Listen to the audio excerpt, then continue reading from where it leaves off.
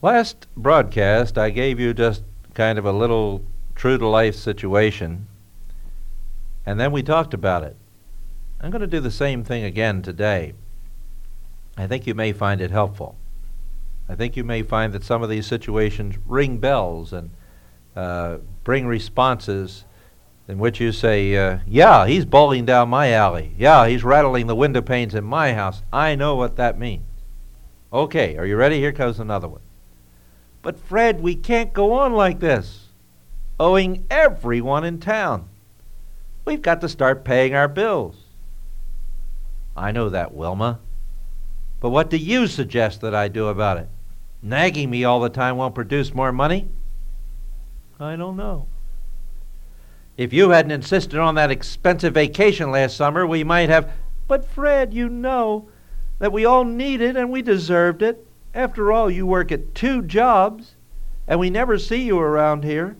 The children hardly know that they have a father. Little help I get in discipline, or little help you get, little thanks I get for working my head off, why... And so on, and on, and on, day after day, with these kinds of rubs, Fred and Wilma have their troubles. Now, you may have responded to some of that. I want to ask you a couple questions before we dig in. Is money their problem? Is that really their basic problem? Of course not. They're having problems with money, but the problems they're having with money are problems that they've had with themselves. There are complicating situations here that exist. But you know, if this isn't checked, and checked pretty soon, even more serious things are going to happen. They're likely to move into financial ruin. They're likely to end up in divorce, or trouble for the children, or personal or physical problems.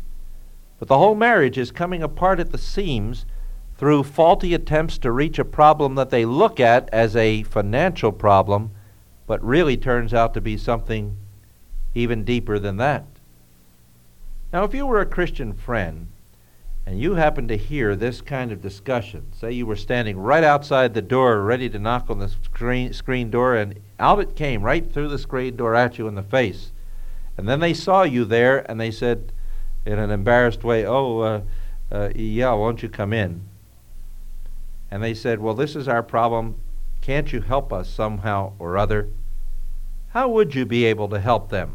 Would you know what to say, and would you know how to deal with their problems and how to lead them in the right direction so that they could find some kind of solution to these difficulties?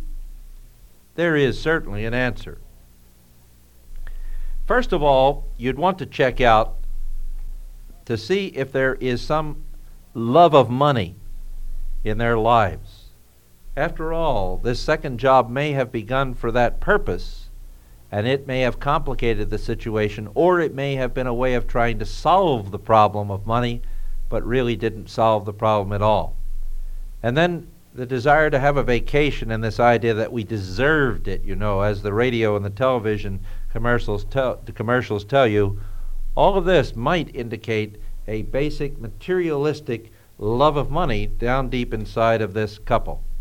If that's so, then of course 1 Timothy 6:10 that says, for the love of money is a root of all sorts of evil, and some by longing for it have wandered away from the faith and pierced themselves with many a pang.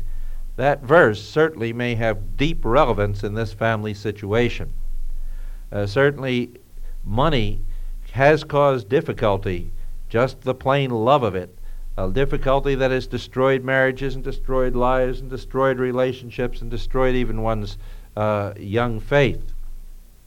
So the important thing here to keep in mind is that the love of money could be a precipitating factor. But probably in this situation, the main difficulty is a matter of priorities and responsibilities before God. You know, paying the bills is a very high priority, and yet they haven't been paid in many situations.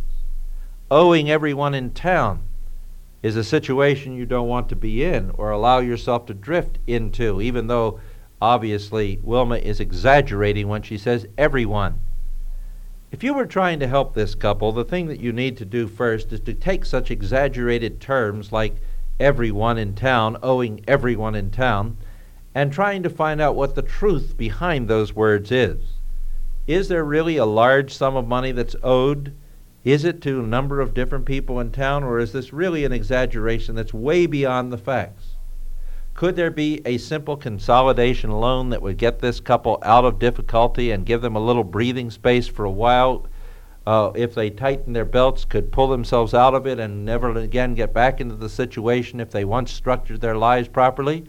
Or are they really in a desperate circumstance where the only way out would be to declare bankruptcy and then continue as Christians, even though that option is given to them before the law eventually to pay off that sum of money?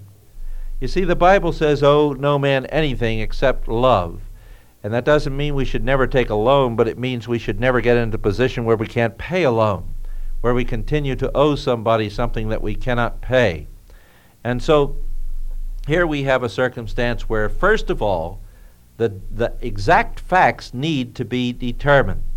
I have had people come to me in counseling who have said, I'm ruined. Everybody in town is after me. They're breathing down my neck. They're calling night and day. They're at the front door and at the back door demanding money. I've had people actually talk like that, and I've said to them at the end of that kind of discussion, now wait a minute, just how much do you owe? And they've said things like, well, I don't know exactly, but I know it's a lot. I know it's more than I could pay. And then I ask another question, how many have really called you at night? Well, nobody's called me at night, actually. You know how it is.